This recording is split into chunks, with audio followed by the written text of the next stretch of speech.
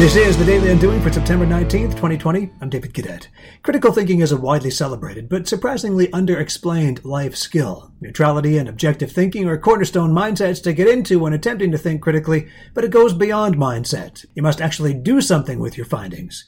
We have this rather significant election coming up in just a few weeks in the U.S., and it would be hard to be an American voter these days because of all the noise, the polarizing, divisive noise, which has seemingly been going on for years. If you could possibly view all of the issues objectively, that's the first hurdle, but then what do you do with what you found? How do you link something as complex as foreign policy or climate change or racial equity to a desired end state?